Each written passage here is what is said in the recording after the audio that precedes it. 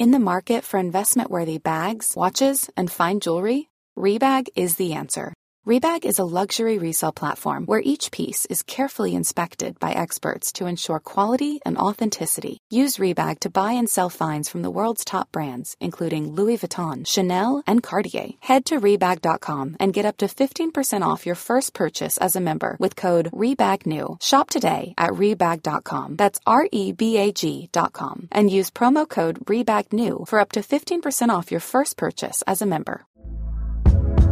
Hey there, it's Michelle Norris. I'm host of a podcast called Your Mama's Kitchen. When I travel, I'm usually looking for a way to find a taste of home when I'm not at home. And one of the things I love to do when I am at home is entertain. And Airbnb allows me to do that. When I was in California recently, I rented a house that had a great kitchen. And when we were sitting around the table, we were all thinking, we're in someone else's house. Someone could be in all of our homes as well. If you have a home, but you're not always at home, you have an Airbnb. Your home might be worth more than you think. Find out how much at airbnb.com/host. When you're ready to pop the question, the last thing you want to do is second-guess the ring. At BlueNile.com, you can design a one-of-a-kind ring with the ease and convenience of shopping online. Choose your diamond and setting. When you find the one, you'll get it delivered right to your door. Go to BlueNile.com and use promo code LISTEN to get $50 off your purchase of $500 or more. That's code LISTEN at BlueNile.com for $50 off your purchase. BlueNile.com, code LISTEN.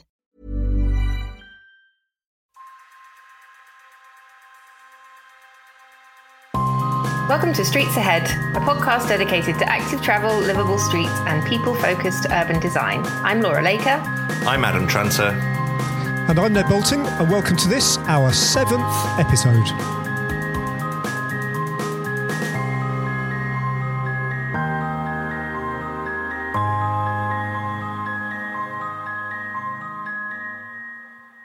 So this week we are talking about school streets and play streets, which are both simple measures to open streets up for people.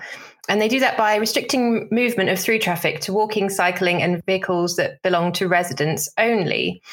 Now, school streets apply outside schools at dropping off and picking up times, whereas play streets are installed at regular intervals along residential streets so children can play outside and residents can use the street space that's normally reserved for through traffic. The great thing about these is they can act as a test ground for wider low traffic neighbourhoods by helping people see their streets without motor traffic. And the government recently told councils, as part of the emergency COVID response, to make space for walking and cycling, including the use of school streets. So what do we think, everyone? What did we do when we were kids? Did we play out on the streets? I did. Funny enough, I wasn't very good at kind of ball hand-eye coordination, anything that involved technique to any great extent. We had a little backyard where I grew up in Bedford, and occasionally I used to kick a football around in there. But most of the time, actually, I used to play on the streets. If by playing on the streets means I used to ride around on my bike, and that's what I did. And actually, it blows my mind to think how much of my childhood I spent in a world of my own, just drifting around Bedford, playing this kind of imaginary game to myself, which I used to do hour after hour after hour, had this kind of internal monologue. And so by playing on the streets, that it just felt, it was never in question when I was growing up. It was, all right, it wasn't particularly busy, it wasn't London or anything, but there were cars. I didn't grow up in the 1920s. But it never, as far as I remember, there was never an issue about, I'm not sure you should be doing that, or, so at the risk of sounding like a kind of dewy-eyed nostalgist, things were better back then. I mean, Laura, this just sounds like sorry, I've cut right over Adam. Adam, what about your childhood? Where, that was only about 2 years ago, wasn't it? Yeah. About 3 years ago. I had colour television, Ned, when I was growing up, and the childhood I had was good, and it was based, around playing outside and playing on my bike, like yours, Ned. I think I still had, restrictions that were kind of gradually reduced as I got older, but I lived in a cul-de-sac, so the nature of that was like I knew my neighbors, and most people wouldn't kind of speed through the cul-de-sac, so had that as kind of safe space. And then gradually kind of getting to I think 10 years old, 11 years old, I gradually would be able to go further outside of my street on my bike with my friends. And I think that was good, and I think that was really, really important for my love of cycling and everything else that goes with it. My kids I've got twin boys who are 6, and I can't envisage a world where I would let them do the same things, and there's not a massive difference there, and I can't put my finger on exactly why not. I think there's this kind of just general feeling of it's something that you can't do as much, and I'm sure the data will back it up that kids nowadays are playing outside on their own a lot less than they were. So yeah, my childhood was great. I would love to pass that on to my the same things that I experienced to my own children. That's why I'm really interested about this whole topic of school streets and play streets and things like that. I have noticed that certain things during lockdown have returned that were, that seem to be in the way that children behave on the street I live in. 2 things actually. One is pavement spaces being reclaimed as a kind of hanging out space. You can wave, you can't go up close to your friends from the street, but at least you can hang out in front of your house and wave at them and shout abuse at them and stuff and just have a bit of fun with them. And I've also noticed that chalk has made a resurgence, and that, even the streets actually, not let alone the pavements, are being chalked up with hopscotch grids and big rainbows and messages of support. And sometimes, as I say, it kind of falls off the pavement onto the actual road because traffic frequency, although it's built up over the last couple of weeks, has been so low. And another thing that relates directly to what Adam and I were just saying is that the numbers of families collectively as a unit rediscovering cycling and getting out on their bikes with quite young kids has been great. But also another facet of that is because the pavement space is quite congested and social distancing is quite awkward. Whereas with the quite young kids in London, you often used to see them always riding on the pavement, which I always thought was like, I kind of get why you're doing it, but I kind of wish you wouldn't. Because teach them how to, if you really want to teach them how to ride, they've got to learn from an early age how to deal with the road. But you're actually seeing that. So families of very young kids are riding. Laura, I don't know if you've seen this as well. They're riding on the road in ways that they wouldn't have been doing before lockdown and the reduced traffic levels. And I take that as another positive side effect. Yeah, definitely. I've been seeing that in my area as well. Well, yeah, wherever I go in London. Well, for me, I grew up in the middle of nowhere. So playing on the street meant playing on basically a 60-mile-an-hour road. But we were surrounded on 3 sides by forest. Our nearest neighbour was a sawmill, and then across 2 fields there was a farm. So it was quite a different experience from your 2 experiences. But I was just looking on a map actually, because we were talking beforehand about distances to school, and my journey to school would have been 1.8 miles, but it was along those country lanes. And so I was always desperate to ride to school, but we couldn't because it was like the road was far too dangerous. So yeah, most of my childhood, I was running around outdoors, running up and down the field, running in the forest, and getting generally muddy. So it's pretty cool. We didn't actually have TV. We did have TV, but we couldn't get a signal because we were at the bottom of a big hill. So and Laura, without trying to make a psychological assessment of your childhood and your adulthood now, but you started university by driving very short distances, right? So yeah. Do you think there was part of your childhood of not being able to travel short distances by bikes that crept into the back of your mind driving to university as well? It's funny actually, because growing up in Somerset, you basically have to learn to drive, or otherwise you're reliant on the bus that goes once an hour. Before I learned to drive, I used to hitchhike, which is probably quite dangerous. I ended up hitchhiking all over the place. And yeah, you get to know the locals. But until you learn to drive, you're kind of totally at the mercy of the public transport or whoever will pick you up, whoever they may be. So I think that just kind of carried on. So cycling short distances just was never a thing for me. We used to ride in the forest with my dad, and then that was kind of it. Riding on roads wasn't really a thing. Yeah, it's funny. I think within the cycling community, something I quite often butt up against actually is because there are so many different expressions of cycling and different ways in which people apply it to their lives, whether it's purely leisure or whether it's kind of an everyday pursuit or whether it's sport or what, and then you get this differentiation between road bikes and mountain bikes and hybrids and, whatever, sit up and beg Dutch bikes. So it's so many different ways of using it. I often hear when you engage online in sort of debates about, as I occasionally do, about cyclists and their behavior, you often get car drivers who are perhaps taking a slightly less accommodating view. They will often say, I ride a bike. And actually, when you drill down on that, they do. But what they often mean is they ride mountain bikes on trails that are designed for riding a bike in the woods, which is great. And it's a hugely wonderful pursuit, but it's very, very far removed from what we're trying to get at, where a bike becomes a tool, becomes a solution, and I think that's often a bit of a misunderstanding amongst the people who haven't stopped and thought about it. They think all cycling is the same, whereas it really, really isn't.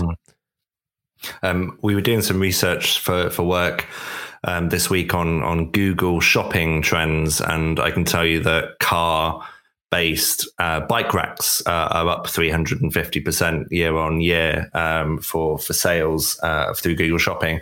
And I see this when I'm out riding, and I don't want to get on too much of a tangent, but, seeing people driving to places to then go and ride their bike is definitely something that happens in Britain. And I think, the data I'm just looking at now that really reaffirms what we've been saying as children is National Trust did some research in 2018 showing that children were playing outside for just over 4 hours a week. And then their parents said that they used to play out on average 8.2 hours a week. And that was just recently. So if you probably take a generation or two more, that will get further and further exacerbated.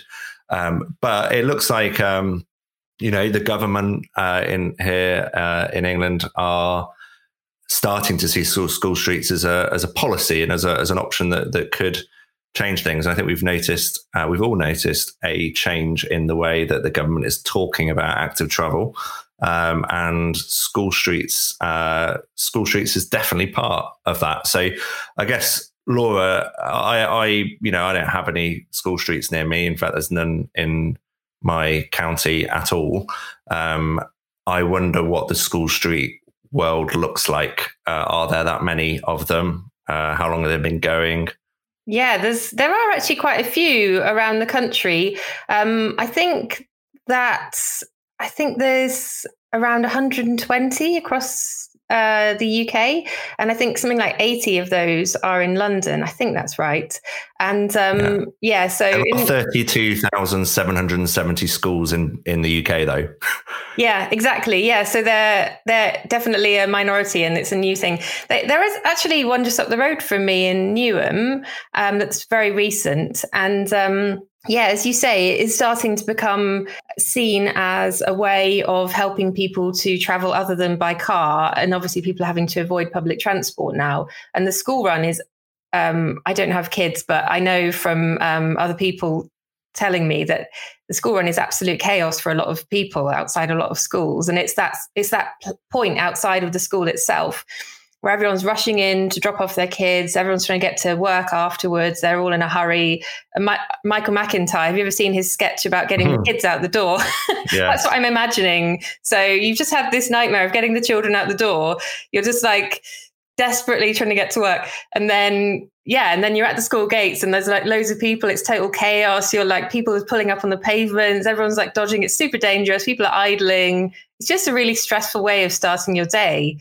And so by sort of removing that situation outside of the school gates, getting to people to park further away or think, well, if I can't park outside the school, then maybe I'll just like walk or cycle or scoot with the kids. And so it's just getting people to think about that school run in a different way. So sorry, Laura, what are they? What are school streets? I mean, is that infrastructure? Yeah, we haven't really explained that yet, have we? Some magical thing. Let's magical thing, beginning. Ned. Okay. It just happens. The school street fairy comes down. So what happens is 45 minutes twice a day at school dropping off time and school picking up time, their road is closed to through traffic other than people walking and cycling and scooting, and residents can still get in and out. So either there's like a camera there, they know the number plates of people who live there and you're permitted through, or they have physical barriers. And so it's just about sort of removing that chaos from outside the school gates twice a day. It's very simple. And either the school caretaker removes the barriers, or, if there are barriers, or you just rely on cameras. And so it's pretty simple, really. Can residents get in? Yes, residents can get in and out. Yes. And I was speaking to someone from Sustrans about this. We're going to have her, we're going to play her in a bit, but she was saying that residents actually really like it when it's happened. So I think it just makes their street a bit nicer. What kind of when they've been implemented, Laura? Perhaps I'm asking you something you maybe won't be able to answer, and I don't want to put you on the spot here. But when they've been implemented, at what distance is this cordon from the school? Because I'm trying to imagine the primary school my kids went to yonks ago, and actually, I'm kind of thinking, well, if you put an obstacle there and an obstacle there with 100 meters either side, all I'm imagining is a bunch of SUVs stopping at the barriers and creating a big bottleneck at either end of the road where they've kind of been blocked off. And that's kind of in my mind's eye how I see it playing out. But I assume it's slightly better thought out than that. So at least I'd like to hope it was. Yeah, so there are resources. There's people like Sustrans and Living Streets have done this before, so they can probably advise people on individual streets. But you do have to think about it carefully, and it's different depending on the situation, I would think. So it's just about working out where you would have the barrier to prevent that from happening, basically, and just discouraging people from moving the problem further afield. I think one of the challenges that there is in people envisaging school streets is the questions like Ned asks, which I think any resident would ask, is like, how does this actually work? Because you answered the resident's question in a very short space of time, but for the amount of noise that you hear people talking about how road closures will be the end of their civilization as they know it, it's quite a simple kind of, no, just pop in and be careful.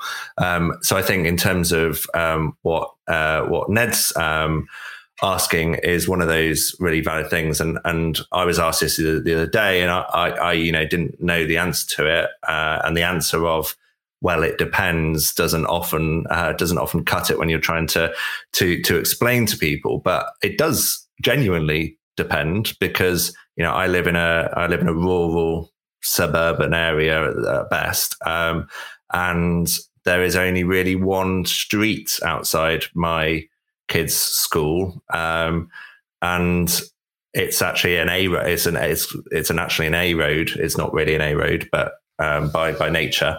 But it's designated one. So you get a lot of through traffic, and it would be, I think, even as a campaigner and advocate, I would think, gosh, that would be difficult to run a school street there, wouldn't it? Whereas on Ned Street or in a London borough, where I imagine, inner cities as well, and Birmingham and Manchester and Leeds, there are going to be people who, on average, traveling 400 meters to school or 800 meters to school. Looking at the stats that are available in the 2014 National Travel Survey in England by the Department for Transport, they calculated that the average journey to a primary school across the whole of England was 1.6 miles, which they calculated as a 13 minute walk. But when it comes to age rate, yes, I was going to say it's a pretty rapid walking pace that you've got there. Turn to the speed walking championships. You say you weren't very good at cycling. Maybe speed walking's your thing, Adam. It genuinely had an icon of a walker there. Maybe we genuinely.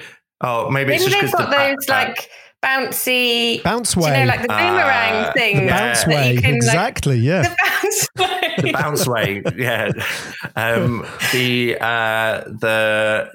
I can see what mistake I've made now. The icon is of a child walking what they mean is just the average length and time it takes for children to get to school. So for primary school children, it's 13 minutes length, and the distance is 1.6 miles. For secondary school children, it's a 25-minute time and 3.4 miles length, which is interesting in itself. But it will depend where we are in the country. But for a lot of people, it seems like a really good option that takes out, as you say. I don't think anyone really enjoys the school run, and there are a hell of a lot of trips associated with it. I think Chris Boardman talks about, not all school journeys, but he talks about 250 million journeys in Greater Manchester being under 1 kilometre.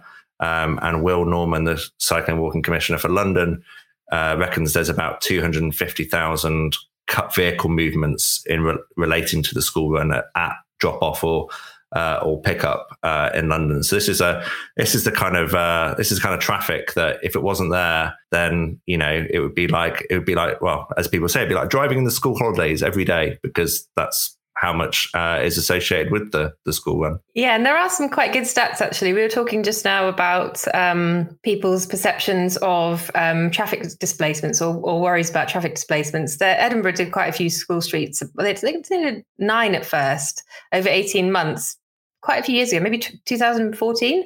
And they found that people's perceptions of traffic displacement, it wasn't as bad as they thought it would be, basically. So one good thing about doing these school streets and trialing them is that you get to see in your area if it works and whether you like it. And generally, they get really good response from local people. There was one in Southampton they did for a day recently, and they found that 72% of people who usually drove to school with their children felt that the street was more enjoyable after the school street.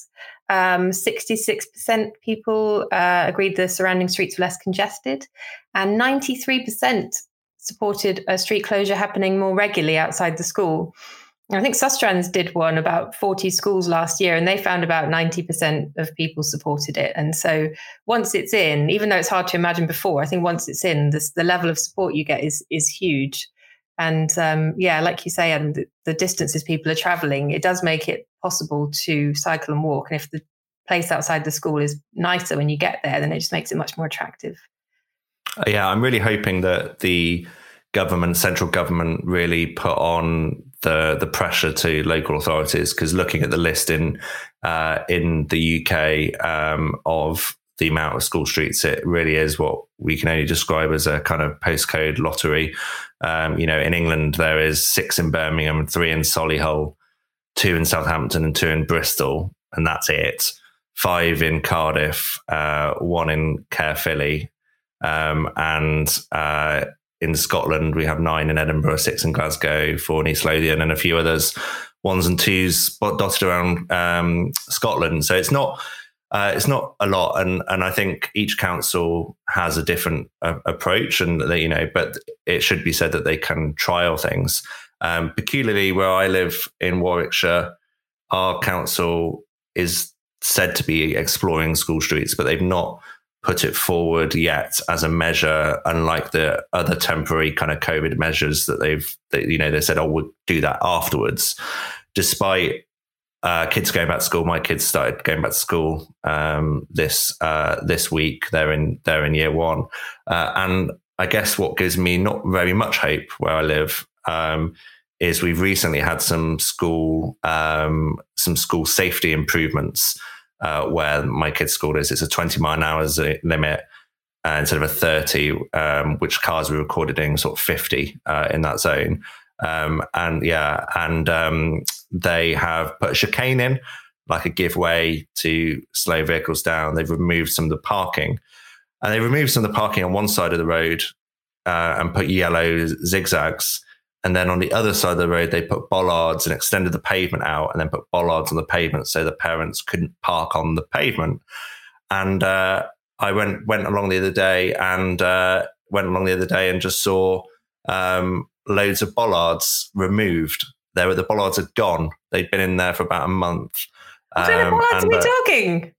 Well, there's probably like 8 to 10 bollards there, and they've been put in bollards. Has someone gone in with a digger? No, well, the council. So I spoke to the council. I was just imagining some guerrilla action by some parents there with like a jackhammer or something. Extinction Rebellion against for parking. And I spoke to council, and they were like, "Yeah, we've had a complaint from a resident." And I said, "What?" And they'd removed this, what is a big part of the school safety scheme, because one resident didn't like the look of the bollards, which doesn't give me much hope. So my job for this week is to try and get this bollards reinstated. Gosh, that reminds me a little bit of that whole business with the cycling cafe that they tried to close down. Do you remember that in Berkshire or wherever it was that Chris Boardman and a number of people got involved in saving, and in the end it all boiled down to one resident complaining, didn't it? And they could sacrifice some bloke's livelihood just on the whim of some whatever. Well, one thing I did want to add, that because a load of the funding that's coming from government to London boroughs was announced recently, and I noticed that a few of those funds are going to what look like school streets. So it's a good sign from government there, I think, that, or from Transport for London. Yeah, kind of. I wouldn't mind these boroughs getting on with it a bit. I mean, I know that I have huge sympathy for local governments. They're under enormous pressure and all sorts of, it must be the hardest place to be operating at governmental level right now. I think they're being crunched by everybody. But really, really, it does feel like, how long have we been doing this podcast? This is our 7th episode, and we dived straight into this kind of like excited desire to see a transformational change on our streets now, sensing that the opportunity was now, and traffic levels outside my window are back to normal. It feels like they're just back to normal. And it feels like the window's shut, and I'm seeing nothing outside my front door from my council. Nothing in terms of infrastructure. It's been months. So I'm a little bit down on it all. So if they've been given money for these school streets, just do it. Get it in there. Just get it going. It's so frustrating. Get some cones. Yeah, stick some cones in. Another thing the government could do that we were talking about with Alice Swift from Sustrans, she was saying that in London, the school streets can be monitored by ANPR, by the automatic number plate recognition. But outside London, it can only be by police. So by giving councils the power outside of London to do that, then it makes it a lot easier. So that's one thing they can do. So welcome to the podcast, Alice Swift, who is Sustrans School Streets Coordinator. Thanks for coming on, Alice. Thank you very much for having me. So Alice, you work with schools on creating school streets. Can you just start by telling us what they are in normal times and during the COVID crisis? Yeah. So school streets are a really simple concept, and they tackle a problem that we all see in all of our neighbourhoods, a pattern that we see right across the UK of really car-dominated streets around schools, and particularly at those pressure points of the day, at the drop-off and pick-up times, where you see lots of vehicles converging on quite a small space, all at the same time, and all of the problems that go with that, where you see pavement parking, idling car engines, quite dangerous manoeuvres often when cars are trying to get in and out of a tight space, and all of the while, maybe 300 or more small people trying to negotiate their way safely into the school entrance. So school streets, quite simply, are a timed traffic restriction, typically for 45 minutes to an hour at the start and end of the school day. The road becomes pedestrian and cycling zone only. So no through traffic can pass through, and parents can't drive in to drop off their kids or pick them up. It's important to say they're not a new idea. They've been around in Europe for over 10 years, and probably over the last sort of 4 years in the UK, more local authorities have been trying them out. And at Sustrans for the past couple of years, we've been working really hard to normalise school streets, to trial them outside schools that we're working with, and just to demonstrate the benefits. I suppose before, normally, they were already a really good idea. And now in this crisis that we find ourselves in, where schools are going to be reopening, more pupils going back, and we've got to keep social distance, they're just doubly, triply important. So there's some that are in existence already and that had been rolled out, cities like Edinburgh, and I think you mentioned Solihull. We had a chat the other day about this. Have had them for a couple of years, but for some places they're new, and the government specifically has said that schools should be looking to create these school streets. So does the impetus come from the schools themselves, or? Yeah, I mean, as you said, there's quite a number of school streets in existence across the UK. There's about 130 at the moment, of which just over 80 are in London. So there's definitely a greater precedence in London for school streets, but in Scotland, Edinburgh was one of the first local authorities to trial them in the UK. Glasgow have got school streets. In England, Birmingham, Solihull, Southampton are trialing them. Leeds have just put some in fact, like this week. And Cardiff in Wales. And then, an increasing number of London boroughs have got them. The impetus, they're really a joint process between school and local authority. You've got to have strong political leadership for them. So in that sense, the impetus comes from stakeholders, from local councillors, from the council. But they can only make school streets work where you've got that support from the head teacher and the school community. And so if someone wanted a school street in their school, if you're a parent or maybe a teacher or maybe even a local councillor, how do you go about having a school street in your area, in your school? I mean, you just said that, the UK government has mandated, they've said to local authorities, you should be putting in school streets wherever possible, which has really changed the dialogue, and it's so exciting. But I think it's also important to realize, these are really dizzying times. There's so much guidance coming out every day. I don't feel like I have enough hours in the day to read it. And local authorities are under so much pressure. So I think number one is to realize that a local authority isn't going to be able to put in a school street right now outside every school in a district. It's not realistic. But there's a real obligation coming from government for them to do so. And they're going to have to prioritize. And so the first step, so if you're a teacher or a parent, is to speak to your local councillor. They've got a lot of power, and to really explain to them, they might not know, even in London where school streets are really common, your local councillor might not know what a school street is, what the benefits are, to speak to them in a language they can understand, show them a video. If you can, take your local decision maker to see a school street in action, to let them really experience what it feels like to see the street without traffic, to hear children's voices, a bit like we've experienced in lockdown. That's what you see on a school street, and getting your local decision maker to understand that is the first step. And then if you're a parent, also speaking to your head teacher, speaking to other parents, because when a local authority is prioritising, they'll be looking at lots of things like road layout, but seeing that there's a groundswell of support from the school will really put you in a good place to trial. And so physically, you just put in a sort of barrier twice a day to stop people from driving in and out. Is it as simple as that? It can be as simple as that. School streets all look a bit different. Each school's a bit different, has its own individual problems. And so the solution looks a bit different. But school streets are generally put in with an experimental traffic regulation order, which means for 18 months, it's trialled, and the local authority will consult local residents and the school community during that time before making it permanent. At its most basic, a school street will have a big sign at each entrance to the street at either end that says school streets, and will say the hours when the pedestrian and cycling zone is in operation. So if you're a road user, I can't drive in at this time.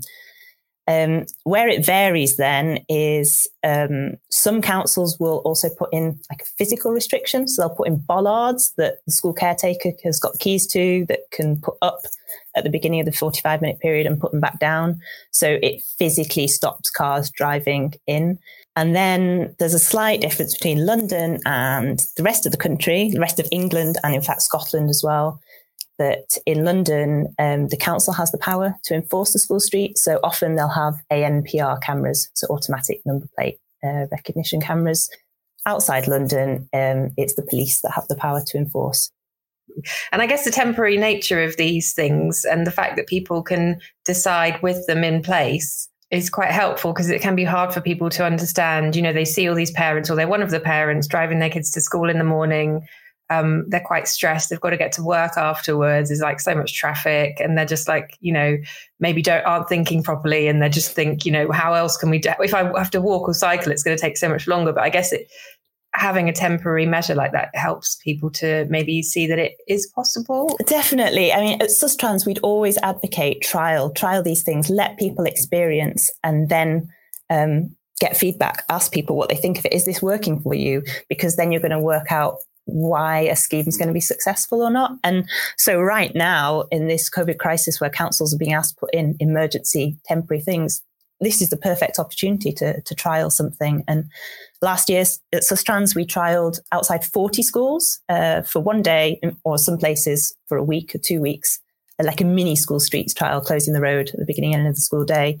And we spoke to about nearly 1,000 parents and local residents, and 90% were in support of more regular closures outside the school, which I think was higher than anticipated by a lot of councils. But the reality is, when you show people the benefits, parents can see that they're not having to grab their child's hand. They can get their buggy down the pavement because there's not cars mounting the grass verge. And residents, said things like, for the first time, I didn't feel like a prisoner in or out of my home. Or it was lovely to see children in the street. Yeah, it's amazing, isn't it? Because I think without having seen it, a lot of people might think the opposite. They might think, the road's being closed, in inverted commas, I'm going to be a prisoner in my own home. People say that about street closures sometimes. Exactly. And Southampton, in fact, is very careful to talk about street openings. They don't like to say street closures. They say, we're opening the street to people and closing it to cars. And I guess finally that these things can act as a bit of an eye-opener for people who maybe haven't thought about road space reallocation before. They can see it in practice and maybe understand a bit better what it looks like in their local areas, their local neighbourhoods. Certainly. I think certainly in London, but beginning elsewhere, councils are seeing school streets as a test bed for wider low traffic neighbourhoods. Thanks, Alice. Thanks for coming on. Yeah, it's been good to speak to you, and I look forward to listening to the rest of the podcasts. That's a really interesting interview, Laura. I like what she said. I like the sounds of it, sort of putting a bit of flesh on the bones of what we've been talking about, how these school streets should end up looking. We need, like I've said just before the interview, my frustration seems to grow. The more I hear about the plans, the more I want to see them enacted. But what I really wanted to pick up on is the differentiation between school streets and play streets. So play streets, I think, are potentially even more revolutionary and a terrific idea, because as I indicated right at the beginning of this podcast, I think play streets have been informally happening, and it's kind of putting that into giving that some sort of concrete, legitimized shape. Sounds like a superb idea. What's your understanding of what play streets are, Laura? Yeah, so I think, play streets tend to come from residents rather than from the school or from the council. But I think if we're going to have them on a wider scale, so it's the same idea, basically. You have usually volunteers with high-vis and bollard and cones standing at either end of the road, and you might do it once a month or once every couple of months. Do the volunteers have to wear a helmet, Laura? You mentioned high-vis. I mean, normally you have to wear a helmet if you've got high-vis on as well. That's what that's what the Alice Ferguson from Playing Out was telling me, that they tend to wear high-vis. I guess then you look official and drivers will listen to you and turn around. You can do anything in high-vis. You can actually. You can get away with all sorts. Yeah. You can move street furniture. So so basically you stand on either end of the street, and then it's whatever the residents want. So it could be hopscotch and chalking, or it could be riding bikes and scooting. And obviously things are going to look different now, but I think there is a lot of potential for people to see their own street looking quieter and having space to play out. And one thing is really important is that with a school, you get different demographics there, and you get people who may not have thought about this or have been involved in any way coming in and seeing something that they may not have considered and think, oh, well, actually, this isn't so bad. On a street, it's more about, it might have been more led by the residents, but it also would tend to be in an area where people are confident enough and have the time and resources to be able to implement this. So, I think more places need them, and not just the sort of wealthy ones, or the confident people who can implement them. So. Yeah, I think that's one of the things, isn't it? That they require quite a lot of resident action, and it's something I take for granted because of the work that I do, and I'm writing letters to my MP to moan and things like that, and that's all kind of normal. But I've been trying to get some local friends behind some temporary sort of cycling measures, and they've been writing to the council, to say they support it, and it's the first time they've ever written to a council about anything. So I think what the kind of organisations that are helping people like Playing Out and Living Streets to do play streets are really kind of giving them a toolkit so that anyone can do it. And I think there's a couple of really nice things that I've seen during lockdown, not in play streets, but in kind of, as Ned says, chalk has seen a resurgence. I should probably check my Google Trends data. It probably show that chalk is 300% up, but chalk is a thing. And my front of my house is covered in chalk at the moment for my kids. And I saw in my local park, like it's got a long, like 1 kilometer kind of no cycling area, which is another story. But someone has gone through and chalked the whole thing and said like hopscotch, clap 5 times, do a dance. I saw something on Twitter about a community kind of creating a ministry of silly walks where they had to pass a sign and just mess about. And I think really like what it shows is the silver linings that we've seen from COVID is that we've been exploring and rediscovering our communities. But I think also what we need to consider, and what you said, Laura, that sometimes play streets and school streets can be the start of low traffic neighborhoods. I'm just thinking, if the council would proactively encourage people to do play streets rather than waiting for people to put their hand up, and, more of our streets had planters and more of our streets had parklets, wouldn't all this stuff happen so much more naturally? Yeah, you took the words right out of my mouth, Adam. I mean, I as much as I accept that without the buy-in, the active buy-in of the residents, none of this is going to be too effective. On the other hand, you can switch the cart and the horse around a bit, and I think the councils can be proactive in terms of encouraging this. So one of the things that they could do very simply, I think, is we are still, if I think of the local authority housing around where I live, where there's a lot of local authority kind of patchily spread around the borough. They are, the way that they present themselves to the outside world quite often is, I think, still the legacy of the 1960s, 1970s. So we have a predominance of signs up on the side of walls in local authority housing that say things like, no ball games. Yes, and I don't know why they still say it. I think that harks right back. I mean, you can actually see it in the type font. Those signs have been on the wall for a long time, and I think it harks back to an era where town planners were kowtowing to the all-powerful motor car, and just and also to this kind of notion of pesky teenagers and making noise out in the street and all this sort of thing. And I think they need to spin that paradigm around and actually say ball games. This is your space, use it, and get the grass mown and make sure that it's appropriate to be used, and open it all up again and actively welcome that kind of approach to living in your neighborhood. And I think that that's something that they could do quite simply and quite cost effectively, but it requires a change in their thinking on this sort of thing. And I think you'd get buy-in from the residents on that, especially if you're trying to raise a young family after in these flats without a garden of your own after 3 months of lockdown. You want to be able to take advantage of your open space in your area outside your front door. So Alice Ferguson is co-director of Playing Out, which is a small but highly effective organisation that facilitates and supports play streets around the UK. Thanks for coming on the podcast, Alice. Thank you for having me. Can you tell us a bit about what you do at Playing Out? Yeah, so the whole thing started on my own street about 11 years ago when my neighbour and I came up with the idea of closing our street to cars so that children could play out in the street. And we managed to get the council to put a policy in place to support that model that's totally resident-led. So it's all organised by neighbours, people just coming together to close the road to through traffic for a couple of hours, maybe once a week or once a month. And we then sort of realised that there was a strong appetite amongst parents to do this and to kind of start changing things and giving children back some freedom to play out, like we all experienced as children.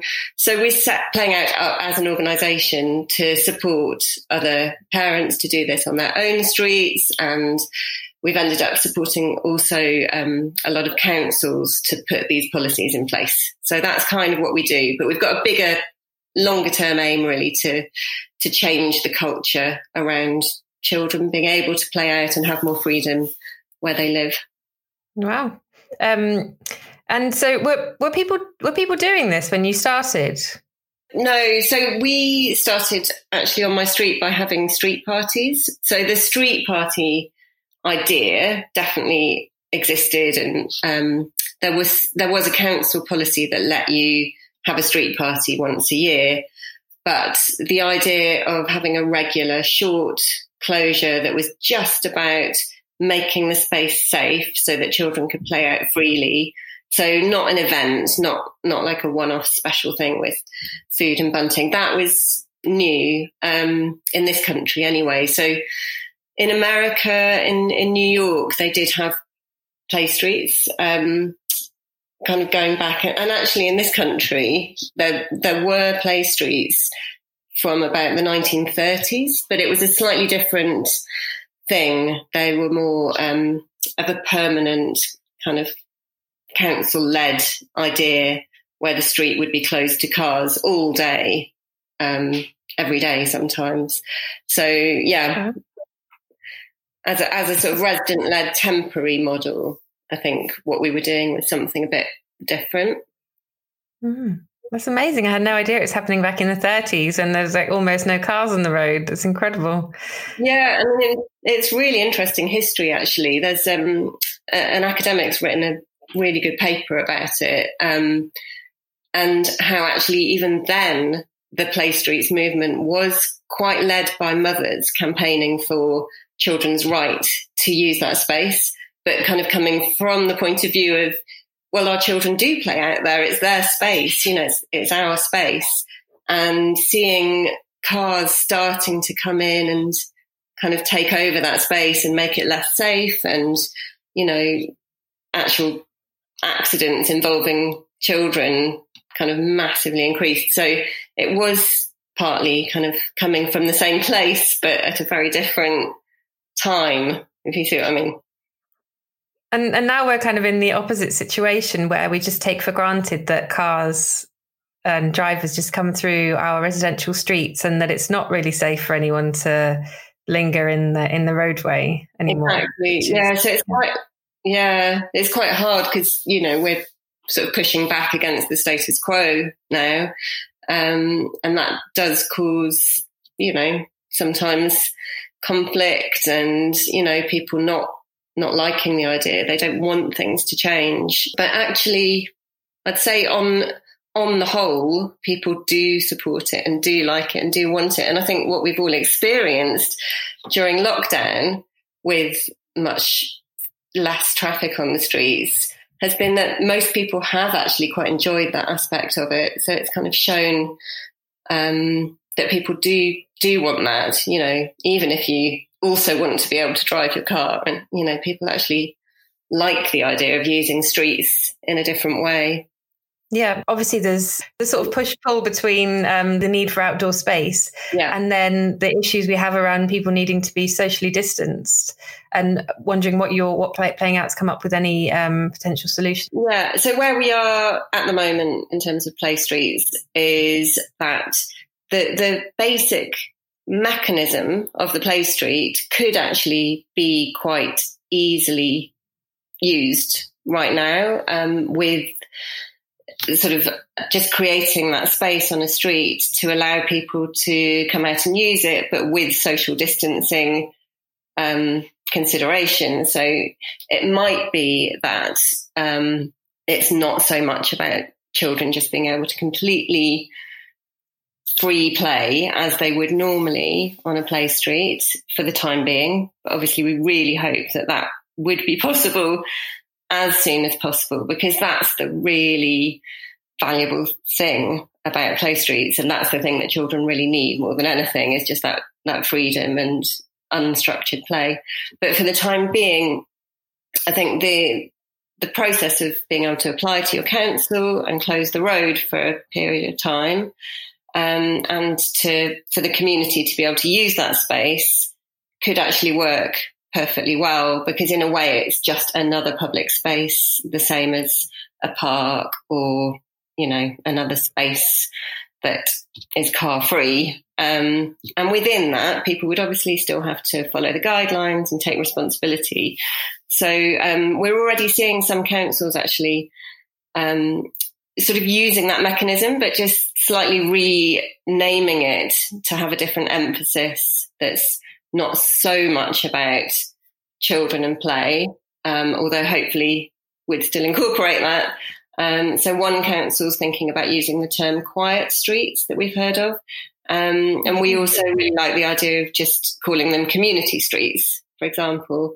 And maybe that, that could incorporate things like organised dancing on the street or slightly more structured games and activities. We've made a page on our website, actually, where we're sort of trying to gather in ideas about how that space could be used.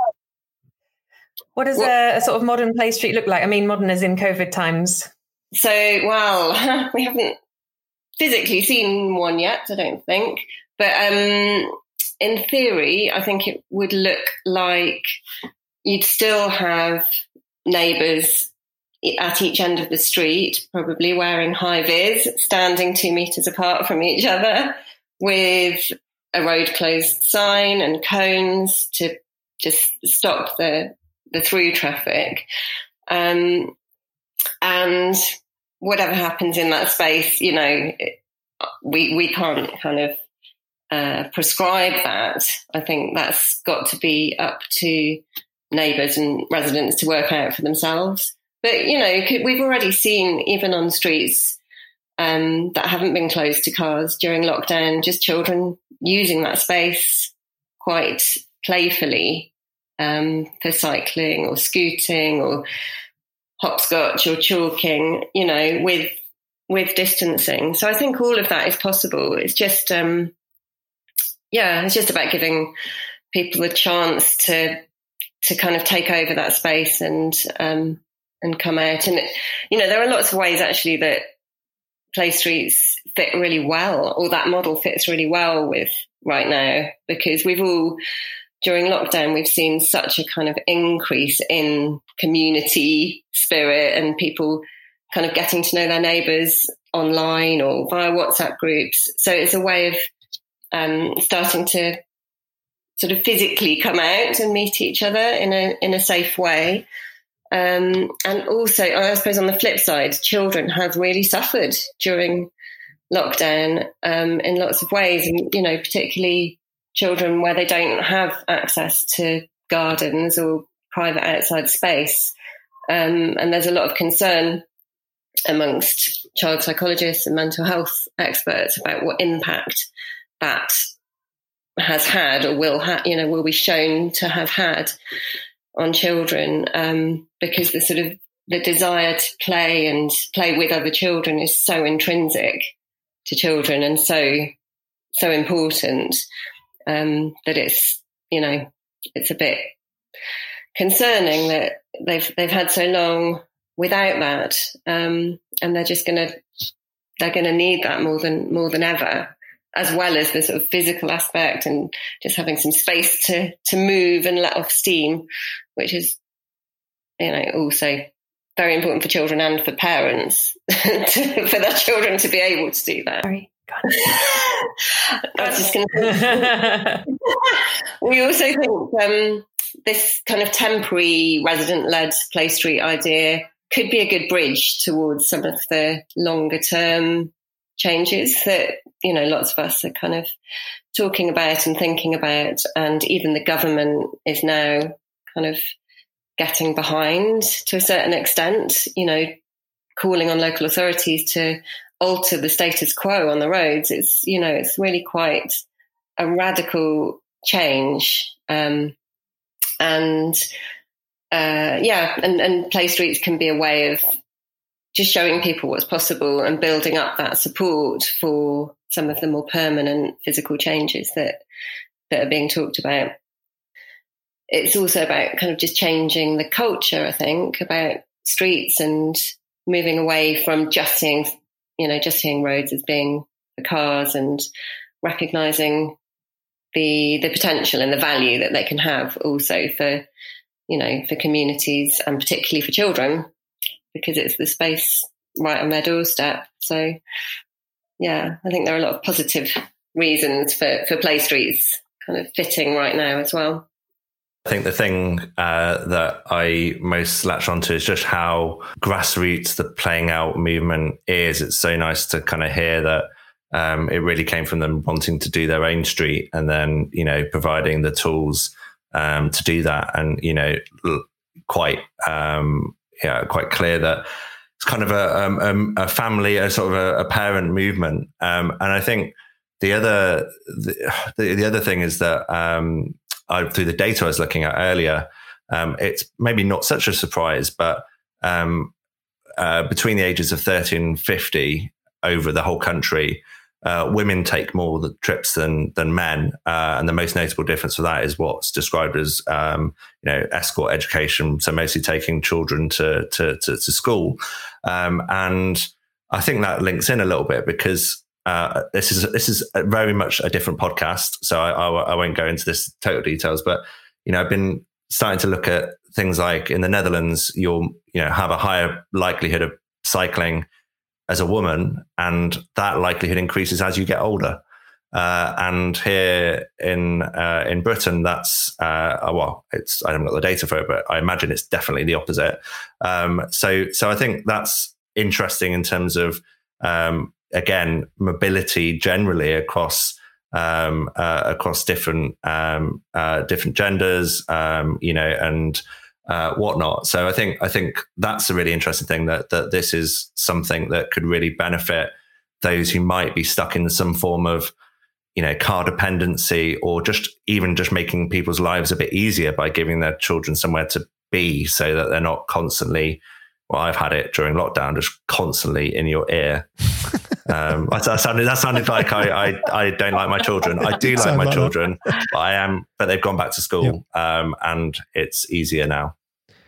I don't know how much of this podcast we've got left, but I suspect we're coming to the end. It's going to be long. It's going to be long. Yeah. I've got a couple of little bits of any other business to fling your way specifically. These podcasts are coming increasingly like AGMs or something. Yeah, exactly. Keep it formal. No, they're just really an answer. Well, one is I wondered whether you had an answer to a question that kind of has been perplexing me slightly, and I saw a Twitter or two about it in Hammersmith as well. These planters, Laura, these heavy old planters, there's a little street that you call them modal filters, don't you? You can block off a road to motorised traffic. There's a street in Hammersmith where it appears that motorists don't like them much, so they've just been moving them to one side. And then they get moved back, and then they move to one side, and they get moved back. And now the council, I think it's Hammersmith Council, has decided to just screw them to the ground. Yeah, good. Well, yes, good. But I'm still perplexed by emergency access and how you actually, because they're not barriers you can just lift up by unlocking. I don't quite get that. Do you know the answer to that? I mean, how can they do that? Because that seems to me, I don't know. You know what I'm getting at, don't you? Yeah, I know what you're getting at. Well, I think when you do them, when a council does them, they have to talk to the emergency services and make sure that they know that it's there, and they can go in and then reverse out, presumably, and then go in from the other end and reverse out. Right. Also, I think that was that a residential street? I saw a picture of it. But it was a cut through. It looked like a cut through a bridge. Didn't it like it had under railway arches or something? Under railway street. Yeah, I don't know the street, but I know that another one you can do is where you have a thing where there's a bollard that flips up and down that that's got like a key, or there's bollards you can drive over. Yeah, I think there's two things that I just should. Oh, I think that maybe people can't get their heads around. One is that modal filters still almost always allow access. It just means the thing that people need to get their head around, and which is why, they're not always straightforward, is that residents will have to, in some cases, go the long way around, or what they feel is the long way around, because they've always been going another way around. But I guess whichever way you look at it, it might turn out that you're actually going a shorter way around, because you start to visit different areas of your neighborhood by foot, where you completely shunned them before because you were always turning right out of your drive to go somewhere by habit. And then secondly is also emergency services, especially in urban areas. I think there are people that are concerned that things like modal filters will make it harder for emergency services. But I'll tell you what makes it really hard for emergency services, and that's lots of traffic queued up. So as long as people know in advance, which that's why they're consulted, that they have to go, a different way to get to that access point, and it's updated in their systems, which is how I believe it works, then that's better than the alternative, which I guess is lots of narrow roads with lots of cars backed up trying to get onto the curb to allow a fire engine through. Well, that is a very considered and detailed and fulsome answer, Adam, to a really, it's better than my response. Really rather stupid question of mine. The other question I had actually came from someone on Twitter who asked me about saying, listen, I like cycling. I like cycling into work. I think he works in London. But I'm really hesitant to do it because there's not enough provision I can't lock it up. There's not enough places.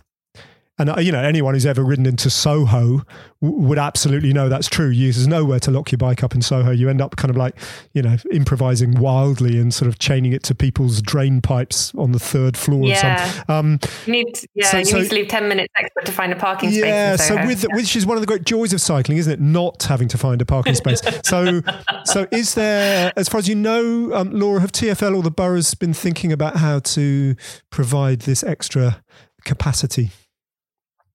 Well, one of the new bits of funding is going to a train station, and I would hope that it's going to include some cycle parking, but they definitely need to start thinking about this. And I know that some councils are, as part of their measures, because obviously with more people cycling, you're going to need more secure bike parking. I would hope that they are. And at this stage, people are putting in to government saying that they want the money. But they haven't given details of what they're going to use that for. But I would say that cycle parking is super important, because that's an easy way of like removing a barrier to people cycling. I'd encourage people who that includes employers, that includes head teachers and business owners and anyone in the community to dig just a little. We don't make it easy for people, but just dig a little bit deeper on cycle parking. British Cycling have a funding stream called Places to Ride, which is supported by central government. I think it's making use of a £15 million investment, and basically the approval process for that is that you need to show that you're encouraging cycling in your community. And guess what? Bike parking's a big part of that. Yes, you've got to fill in a form, and yes, you've got to find a non-profit charity for the money to go to. But it's totally possible. And where I live, the West Midlands Combined Authority are doing a similar scheme with offering free bike stands to businesses, schools, organisations anywhere in the West Midlands. All they need to do is apply for it. And another great thing about bike parking is, we were talking about pavement parking earlier. In my borough, they've used bike racks along the pavement to stop people from leaving their cars there. And they've got some quite good ones, actually. They've got one that's like a planter. It's a tall planter with a bike rack, like 5 bike racks coming out the back of it. So very good. Double. I was wondering if I could finish off just by reading a very short extract from a book I wrote that pertains to this. In so-called On the Road Bike, and I think it came out in about 2012, 2013. And one of the I've got that book. Have you? Thank you. Sorry. Yeah, I like that book. Well, thank you, Laura. One of the people I interviewed in the book was Ken Livingstone. Think what you like about Ken Livingstone. That's neither here nor there. But he did, as well as Boris Johnson as mayor, have an impact on cycling in London when he was the London mayor. He brought the Tour de France in 2007 to London, which was obviously the reason why I went to kind of speak to him, about the impact that had and all this sort of thing. He was actually, during his election campaign, where he was trying to get his job back from Boris Johnson, that I spoke to him. And so I asked him, finally, right towards the end of this chapter, I say this: I have one more question to ask him. And even as I ask it, I think I know what the answer is going to be. So in the back of my mind, I'm thinking the Tour de France. What is your proudest contribution to cycling in London? Ken Livingstone thinks long and hard about this, and then he answers, transparent bike sheds. I start scribbling notes. We wanted kids to start cycling, so we worked with schools. The real problem is you've got to have somewhere to put the bikes. So we offered schools bike sheds, but there was real resistance from them because they imagined everyone getting pregnant behind the bike sheds or doing drugs. Because that's where the teachers all got laid when they were at school, People who now were teachers had their first sexual encounters behind the bike sheds when they were at school. So they weren't having the old style bike sheds. So we actually built bike sheds that were transparent. Spoiling everyone's fun? Yeah. But that's my favourite story about cycling over 8 years. There you go. Seems a funny way to end the podcast, but maybe we should end with Ken Livingstone on this particular episode. Love it. On that note, I want to let you know that you've been listening to Streets Ahead. Let us know what you think. We're at Pod Streets Ahead on Twitter. If you know any other people that would like this podcast, then please do share it with them. It really helps us. And wherever you're listening, please do rate and review the podcast. It means more people find us. Until next time. Bye. Very smooth, folks. Very smooth.